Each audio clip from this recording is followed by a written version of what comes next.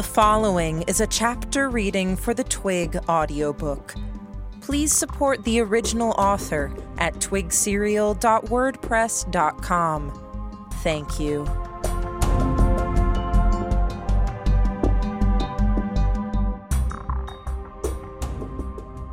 Arc 10, In Sheep's Clothing. Chapter 1.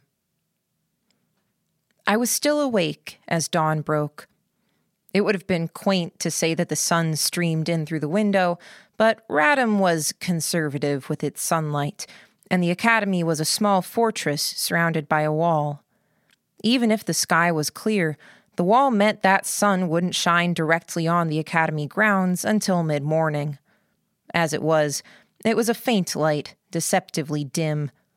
I'd made the mistake of trying to gauge the time by the light in past visits, and found myself waiting a little too late to sneak out.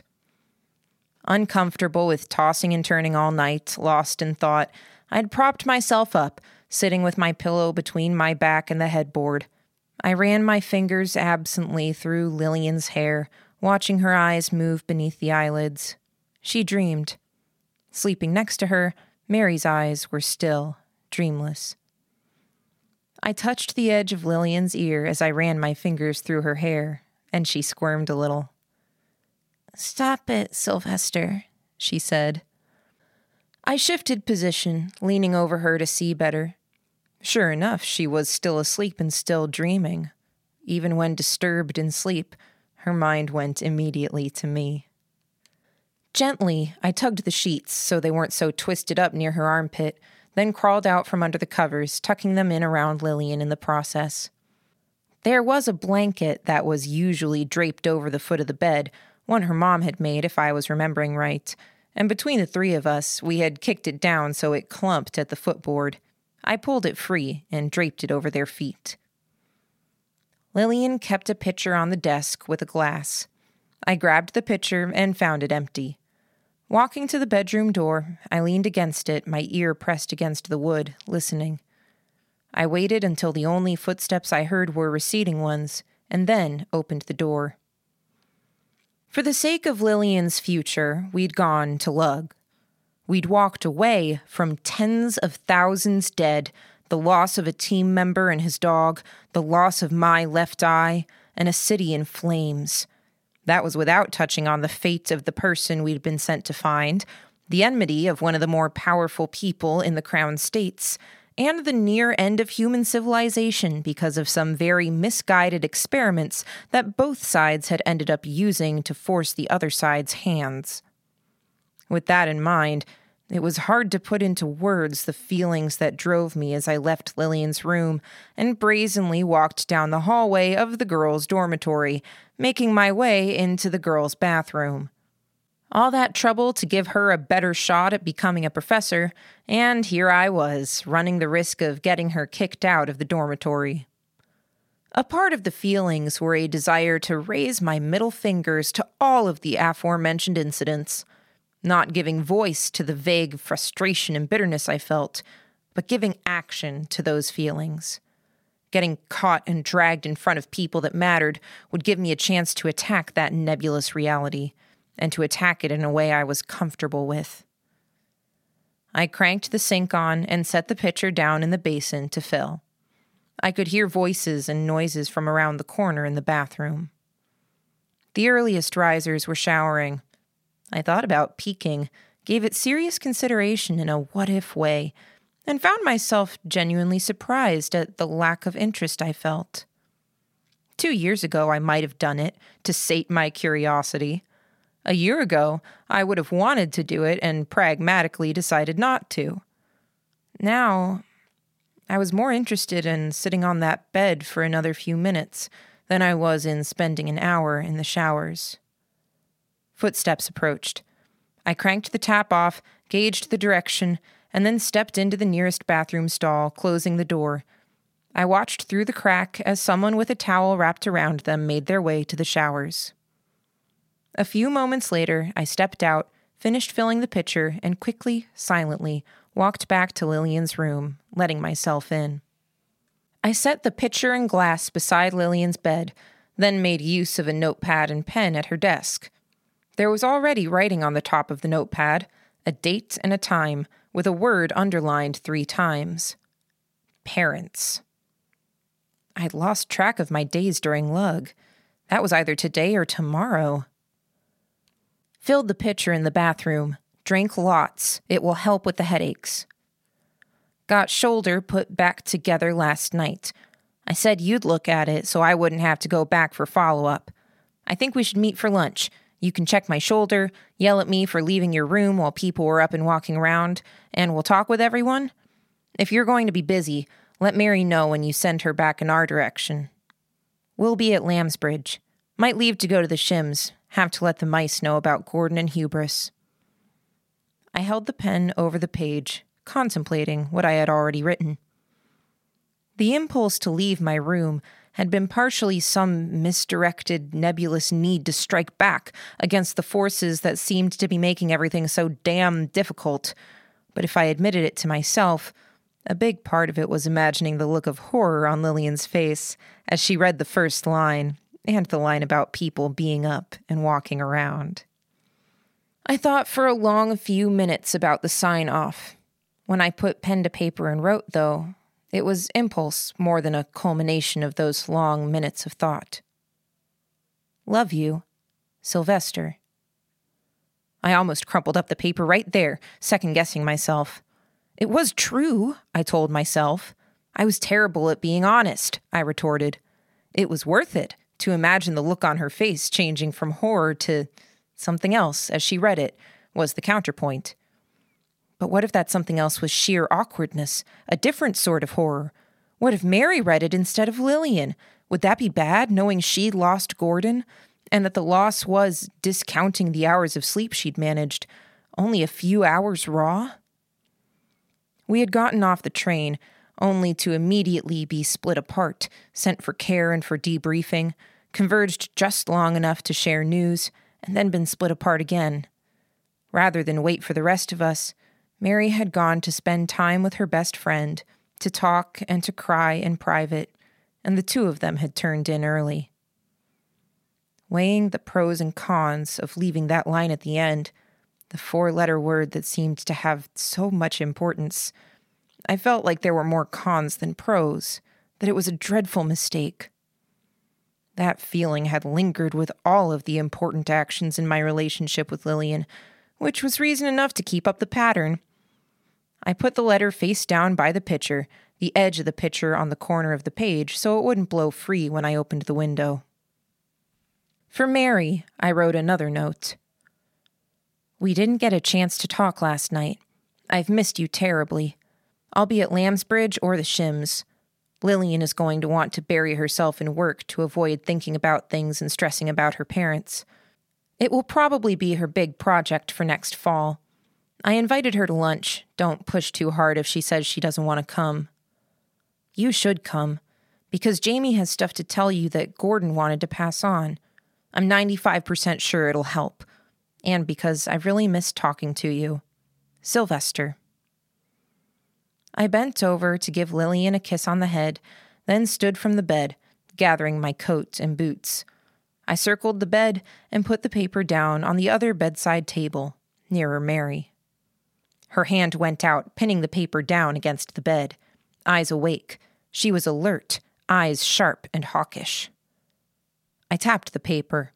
She took it, sliding it along the bedside table before unfolding it. She took a short while to read, and then looked up, giving me a small nod.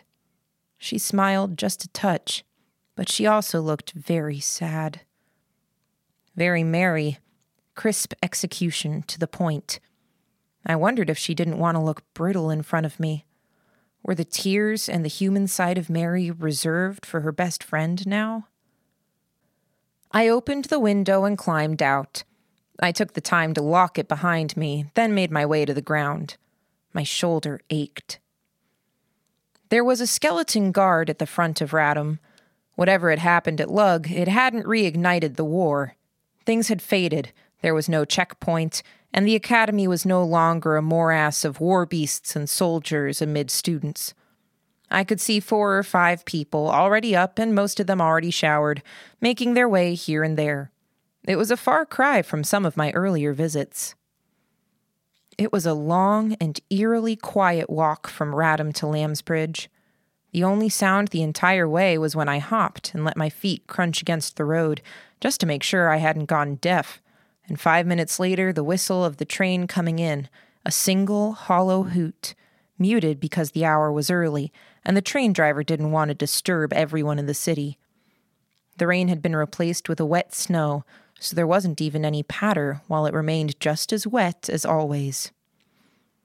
I let myself into Lambsbridge and very quietly removed my boots and coat, making use of one of the countless boot cubbies and the countless hooks in the front hallway.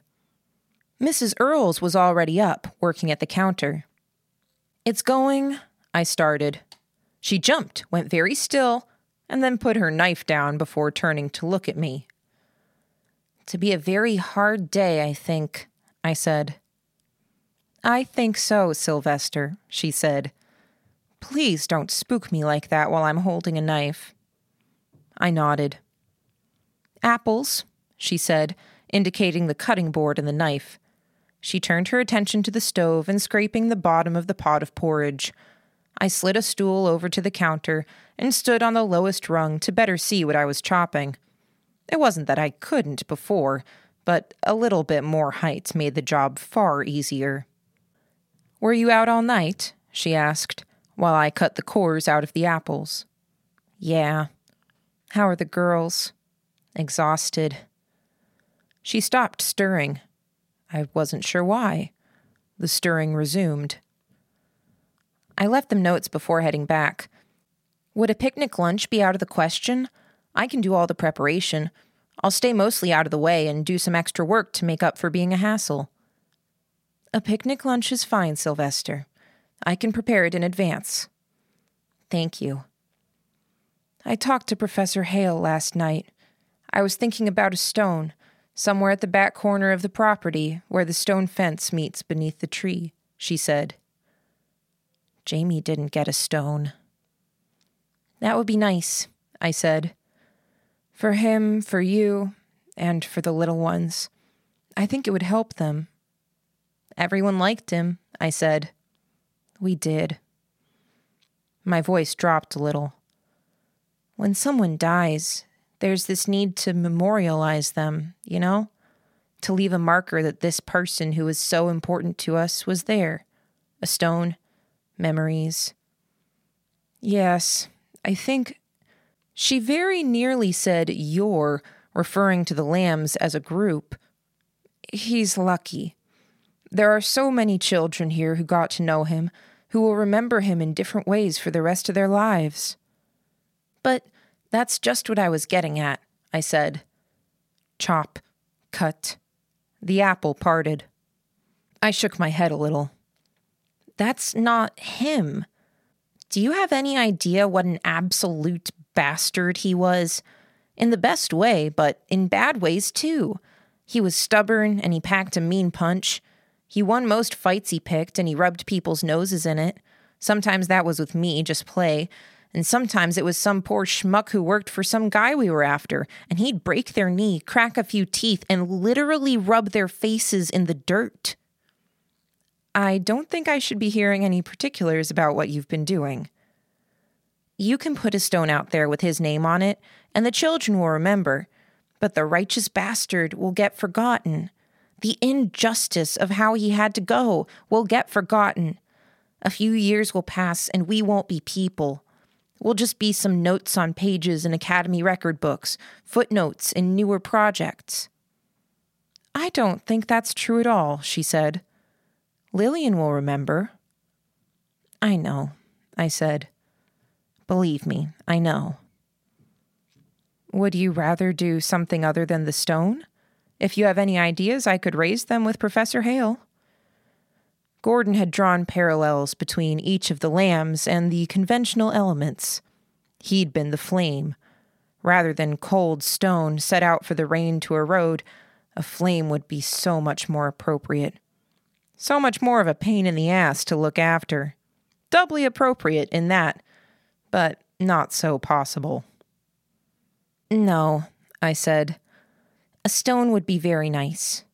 But can you let us decide for ourselves what gets written on it? I felt her hand on my damp hair. Okay, Sylvester. She wasn't allowed to be motherly, as far as I could figure it out.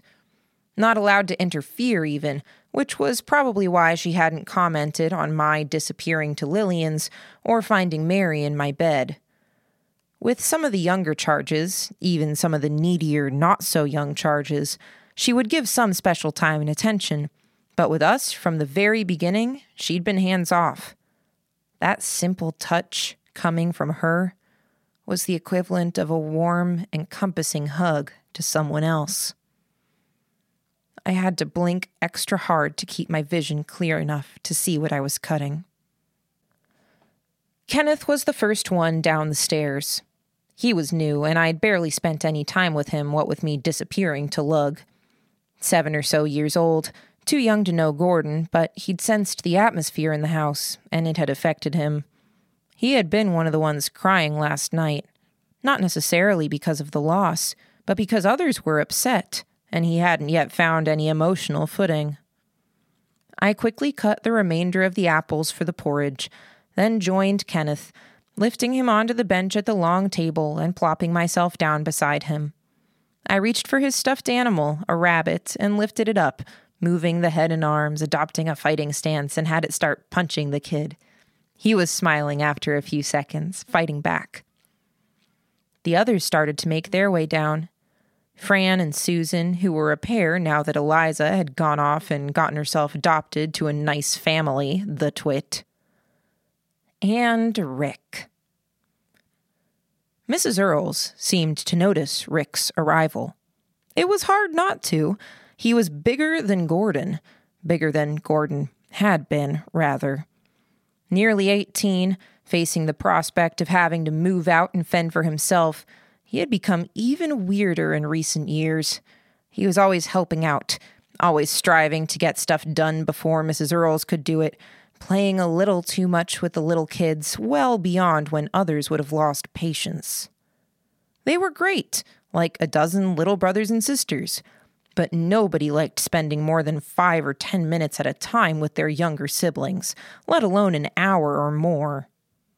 Rick was nearly 200 pounds, and an inch or two shy of 6 feet tall, a natural Bruno without any physical modification to him. That he had a baby face without a hair on his chin, and weirdly intense eyes and manner, though it might have only been me that could put a finger to the eye thing. He hadn't had any luck finding work, too young-looking for the hard physical work, too big and scary for the gentler customer service work. This was the place he knew, and all of the work, it was done out of a desperate hope to earn a place here, to be Mrs. Earl's assistant. She had already talked to him about it on at least 3 occasions I knew of, told him he had to work, he had to find real work. If it were anyone but Rick, I might have felt sorry for him. If he'd given me one break throughout the entirety of the time I'd known him, I might have gone and made it a mission to get a foot in the door for him, a bit of work as a favor. "Sylvester," Mrs. Earls said, "let Fran look after Kenneth. Get the plates out." Fran can actually reach the shelf, I thought, but I didn't argue. I moved the stool and got the plates. It let me keep my distance from Rick, separated by a table and a counter. When I turned around, he was watching me, staring at me. I put the plates down on the table, not breaking eye contact. "Bowls," was the next order. So long as I was prompt, I had an excuse to turn away. Ashton came down the stairs with the rest of the younger group. A step younger than the rest of the lambs in appearance, he was surrounded by a throng of the children who were expressive, some with puffy red eyes from going to sleep crying, others energetic, eager for their breakfasts. Ashton seemed like the odd one out, eye-catching with his straight red hair, already combed though he'd just gotten out of bed. His expression was too placid, too flat. Time with Helen was supposed to fix that, a slower process with him than it had been with her. I put the bowls on the table, reached out, and mussed up his neatly parted hair. The goofy smile he gave me seemed genuine, taken standalone, but the way he changed from one emotion to the other seemed odd, too abrupt, or not abrupt enough, as if he was putting on a mask. The goofiness was just slightly out of tune with the situation. "Sleep well?" I asked him. "Yes," he said, reaching up to fix his hair. "You smell like girls." "I was up early, checking up on Lillian and Mary earlier," I said, grabbing his nose, lightly yanking his head from one side to the other. When I pulled my hand away, I gestured, careful, words. He nodded. "How are they?" "They're as can be expected. Mary is tough stuff." "Mary really liked Gordon," Fran said. "She did," I agreed. Fran averted her eyes as I looked at her. Mary wasn't the only one who liked Gordon. Lillian, Mary, Frances, Eliza, Susan. There isn't a girl in this house who didn't have at least a short phase of falling for him. But he was seen as too handsome, too nice, too unattainable. Or maybe Fran was looking away because I was missing an eye, and she didn't want to ask. Ashton finished tidying his hair, doing a surprisingly good job of getting every last bit stuck down into place. I reached out and messed it up again, more thoroughly than before. Helen made her way down the stairs with Jamie as Mrs. Earls gave me more orders to keep me busy. Helen lit up as she saw me, making a beeline for me, throwing her arms around me to hug me from behind. She didn't let go as I got the silverware or started carrying the first bowls of apple cinnamon porridge to the table, which forced me to waddle a little. It might have been more bothersome if she wasn't so very aware and careful of my sore shoulder. She'd seen it, or Jamie had mentioned it. I felt a bit more resistance each time I moved away from the counter, Helen getting heavier and heavier. I grabbed a slice of apple and extended it back over my head. I heard the crisp sound of her teeth slicing through it, leaving me with half of a slice. "Take the entire thing," I told her. Teeth yanked the rest of the apple free. My burden lightened. I grabbed 4 bowls and 4 spoons, tapping a bowl against the top of Ashton's head in passing, meeting Jamie's eyes and glancing at the back door. Both rose from their seats. Without a word, we made our way into the backyard, slipping on the general-purpose rain boots that sat there for anyone to use if they were going out to play. This wasn't an extraordinary thing, and it passed without mention. Helen hung on me like a leech on a cow's leg, her nose pressed up against the top of my head like a pig's snout. Normally when we did this, we sat on the stairs by the back door. Today, I crossed the backyard to the far corner, beneath the tree, where the branches provided some cover from the snow. "You're going to have to let go of me," I said. We sat on the fence, with Ashton sitting with his back to the tree. "You needed a good long hug," Helen said. It was cold, but the porridge was hot enough to warm our hands, and holding it near our faces warmed skin and let steam warm ears. "I needed a hug. As in me specifically?" I asked. "I think Cy had enough hugs last night by the smell of him," Ashton said. "Nuh-uh," Helen said, wheeling on Ashton. "But the smell—" "Enough about the smell," I muttered. "You can't just trust your nose," Helen said, with the firmness of a clucking mother hen to her chick. If she'd have wagged her finger, it would have been perfect. "Pay attention. Sylvester looks after the others so much, he never looks after himself." "Oh," Ashton said. "You have to watch out for that and give lots of hugs," Helen said. Ashton nodded, giving zero indication that he was taking her advice with a grain of salt. The weird emphasis she was putting on certain things was making me worry about Ashton's education.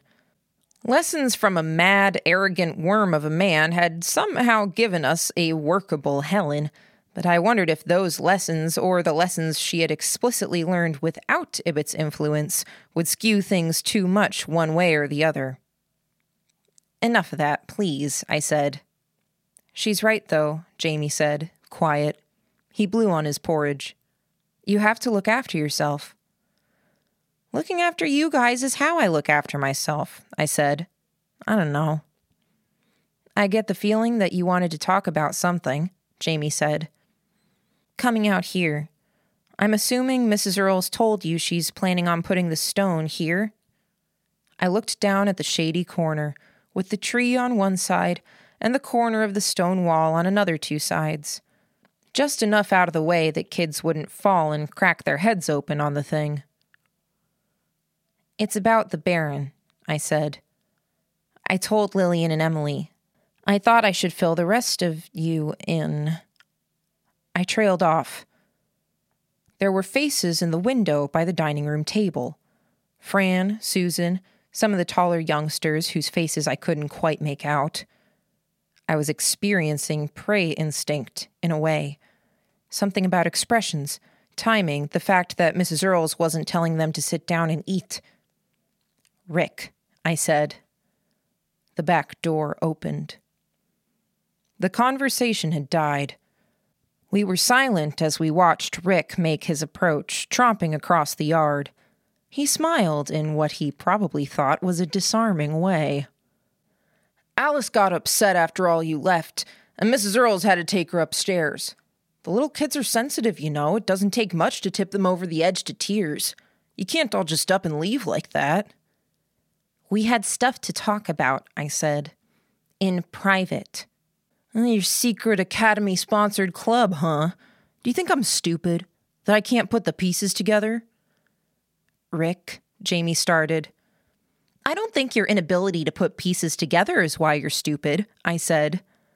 "I think your inability to recognize that others have put the pieces together and are not making a big deal of things is one small part of why you're stupid." "Sylvester," Jamie said, "enough." "Jamie spends nearly a year out of commission, being taken care of at the Academy. You go on these long trips, we're supposed to believe it's this special Academy sponsorship, that you're learning things and running small errands, and maybe you'll go to Mythmont and become proper Academy students. But you keep coming back hurt, or with new skin. Or Lillian. And Lillian is really terrible at keeping all this a secret, by the way. She looks like her dog just died. Now you come back, and Gordon's dead." "Careful," I said, glaring. "I'm being careful," Rick said. "Fuck, don't you get it? Your lives fucking impact ours. You come back, and there's an imposed silence. The kids are shushed if they ask certain questions, and it eats Fran and Susan and Mary alive because they try to put the pieces together and they don't have the information, so they put it together in the worst possible light." "And you," I said. "You're leaving you out." "I don't matter. I'm concerned about them." "Bull feckin' shit," I said. "Do you want to know why you can't get a job, Rick? Because when someone looks into another person's eyes, what they expect to see is themselves reflected back at them. Hell, I look in Helen's eyes and I see it, and Helen's odd. I look into Ashton's eyes and I see him studying me, paying attention to me. But when we all look into your eyes, there's either nothing there or there's just more you." Jamie put a hand out, touching my arm. "I don't think you're making any sense," Rick said. "Whatever happened to you before Lambsbridge happened. Fine. You had to survive. Put yourself first, put yourself last. I know tons who are like that. But where it rankles and puts people off, Rick, is that you keep trying to act this role badly, pretending that you're this really nice guy who plays with the kids and cares about others' welfare. Some people see it for what it is when you're too intense, when you're smiling without it reaching your eyes. Some people don't, but they sense the wrong.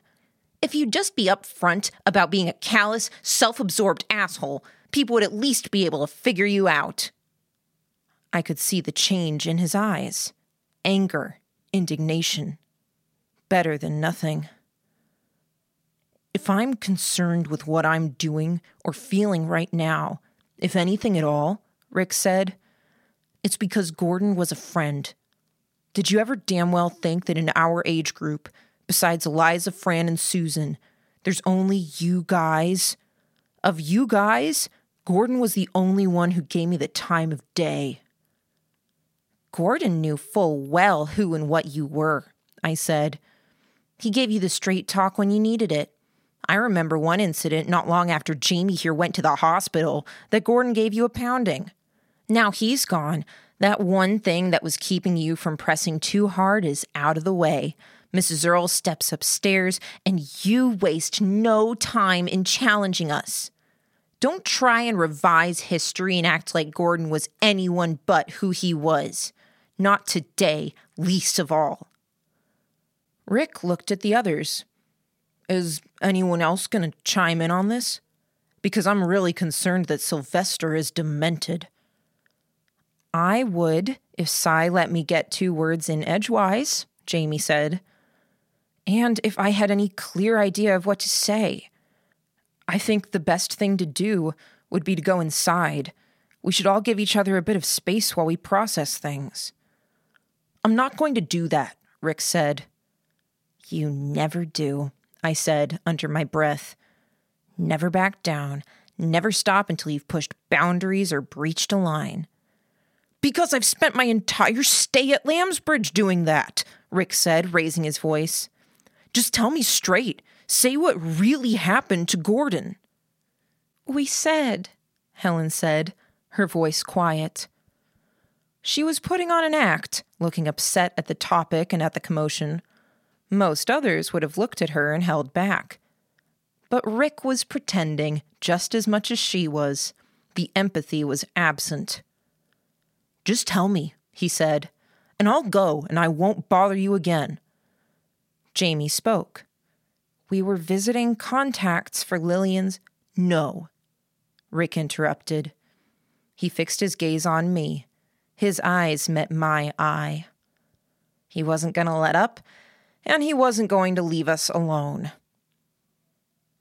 Admit you don't give a damn about those kids in there, about Fran's feelings, or Alice crying, or Gordon dying, I said. Say it, and I'll tell you, straight up.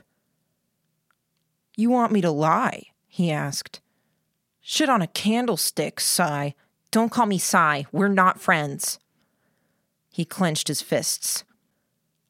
I have never known anyone to hate me so damn much when I've done absolutely nothing wrong beyond maybe a few social slip-ups and wanting to know what the hell is going on around me. I made my offer. I'm not haggling. I'm not going to suddenly buy the act. Accept the offer or go back inside. Okay, he said. He smiled like this was a game. I'll lie. I'll pretend I'm some hollow, messed up person. The light in his eyes was gone now. The expression he wore was the same one he might have worn as he stuck a knife into my belly.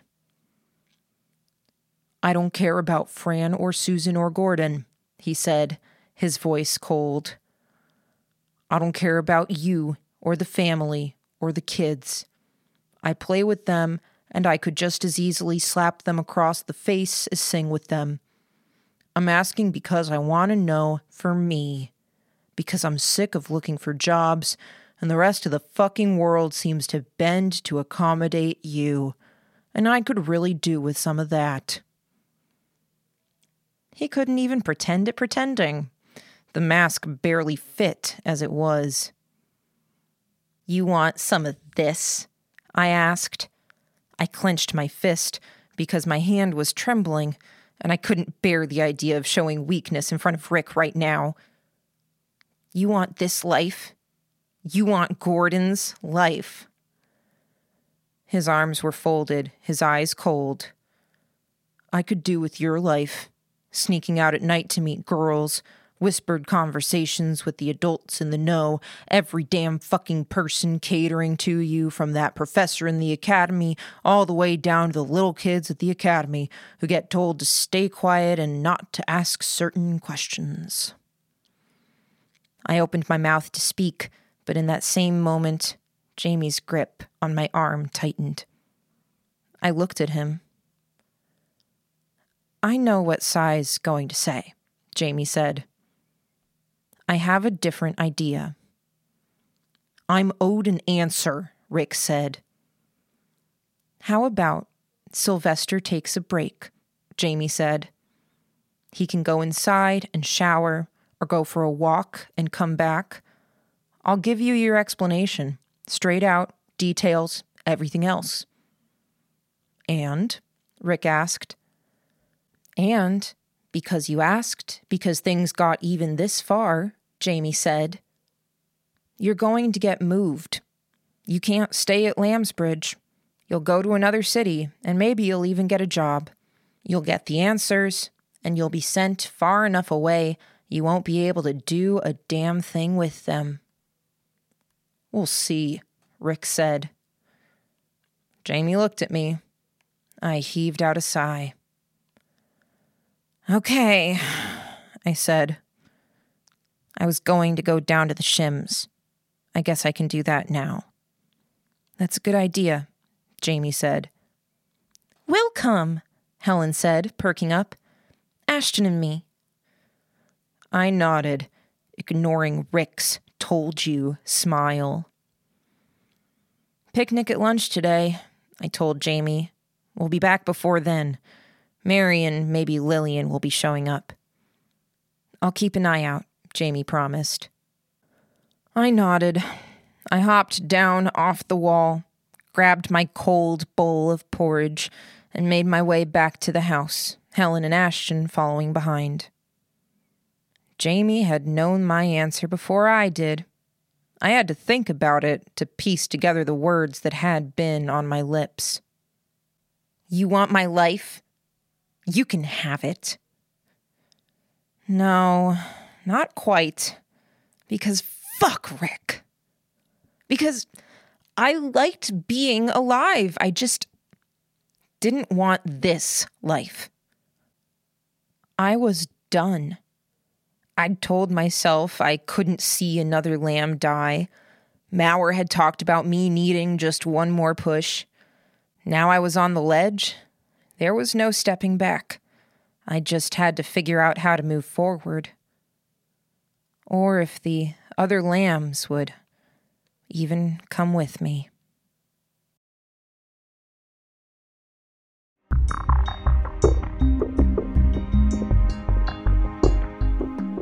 You just finished listening to a chapter from Arc 10 in Sheep's Clothing from the web serial Twig by J.C. McCrae. This audiobook is read by Kimberly Dauber. If you enjoyed this reading, you can download or listen to all chapters directly on our site at audiotwig.dauber.kim, or you can find us on your favorite podcatcher under Twig Audiobook. Thank you for listening.